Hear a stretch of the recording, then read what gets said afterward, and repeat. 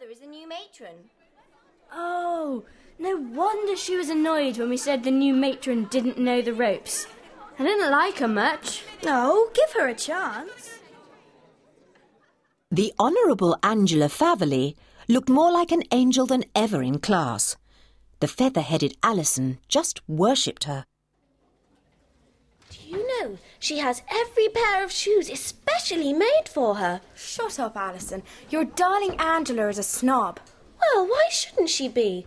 Her family is one of the oldest in the country. You're a snub too, Alison. Don't you know that it's what you are that matters, not what you have? I'm not a snob. I'm pleased Angela has chosen me for her friend, of course. I think she's lovely. Angela was certainly a snob. She liked very few of her form. She told Alison that she couldn't bear that common Eileen, nor that awful Carlotta who'd been a circus girl, nor that dreadful Pauline Bingham-Jones. Pauline certainly wasn't much of a success. In her way, she seemed as much of a snob as Angela, but she couldn't carry it off so well. Pauline and Angela vied with each other in their boasting. The others got very tired of it. Eileen did not seem to mind being cold-shouldered by Angela and Pauline.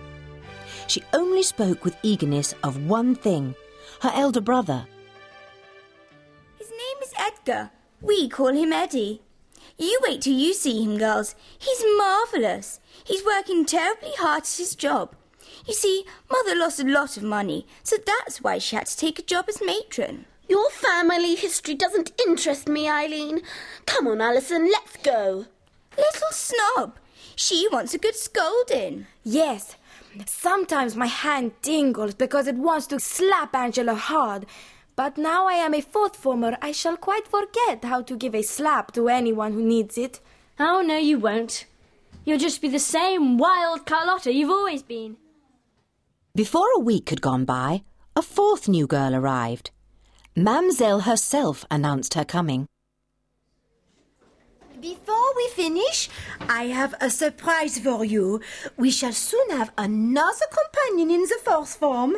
Why is she so late coming, Mamselle? Oh, she has just recovered from the measles. Claudine had a very bad measles. Claudine, what a pretty name. I like it. And you will like my Claudine too, for she is French. She is my niece. I hope she will be happy at St. Clare's. She will be happy anywhere. Always she smiles and laughs, and always she plays the trick and the joke. She sounds fun. Before, she has been to a convent school in England, but always they found fault with the poor little Claudine. They said she cared nothing for any rules or customs. So, you will all give her a grand welcome, will you not? Of course we'll make her welcome, Mamselle. Oh, you are good, kind girls. She will love you all. Ah, ma petite Claudine. Now, girls, here is the little Claudine. Greet your new friends, Claudine. Hello, buddies. What did you say? Hello, bodies? That is not correct, Claudine.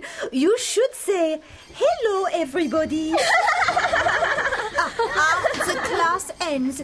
Hilary, you will take the little Claudine, please, and show her everything. She will feel strange and shy.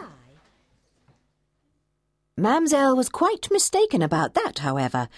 Claudine didn't feel shy, and certainly didn't seem to feel strange. She settled in at once. At first, the girls were very much amused with Claudine, but they soon discovered she had very un-English ways. For instance, she thought nothing of copying from Mirabelle, who sat next to her. She did it quite openly, and was astonished when Susan Howes, the head girl of the form, spoke to her about it. It's cheating, Claudine. Surely you can see that. No, I do not see it at all.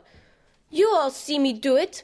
Cheating is a secret thing. No, it isn't. Cheating is cheating. Besides, it's so silly of you to copy from Mirabelle. She gets so many answers wrong. Miss Ellis will find out, and then you'll get into a row. You think then I would be better to copy from Hilary? Claudine, you mustn't copy from anyone. Well, Susan, I will perhaps not copy...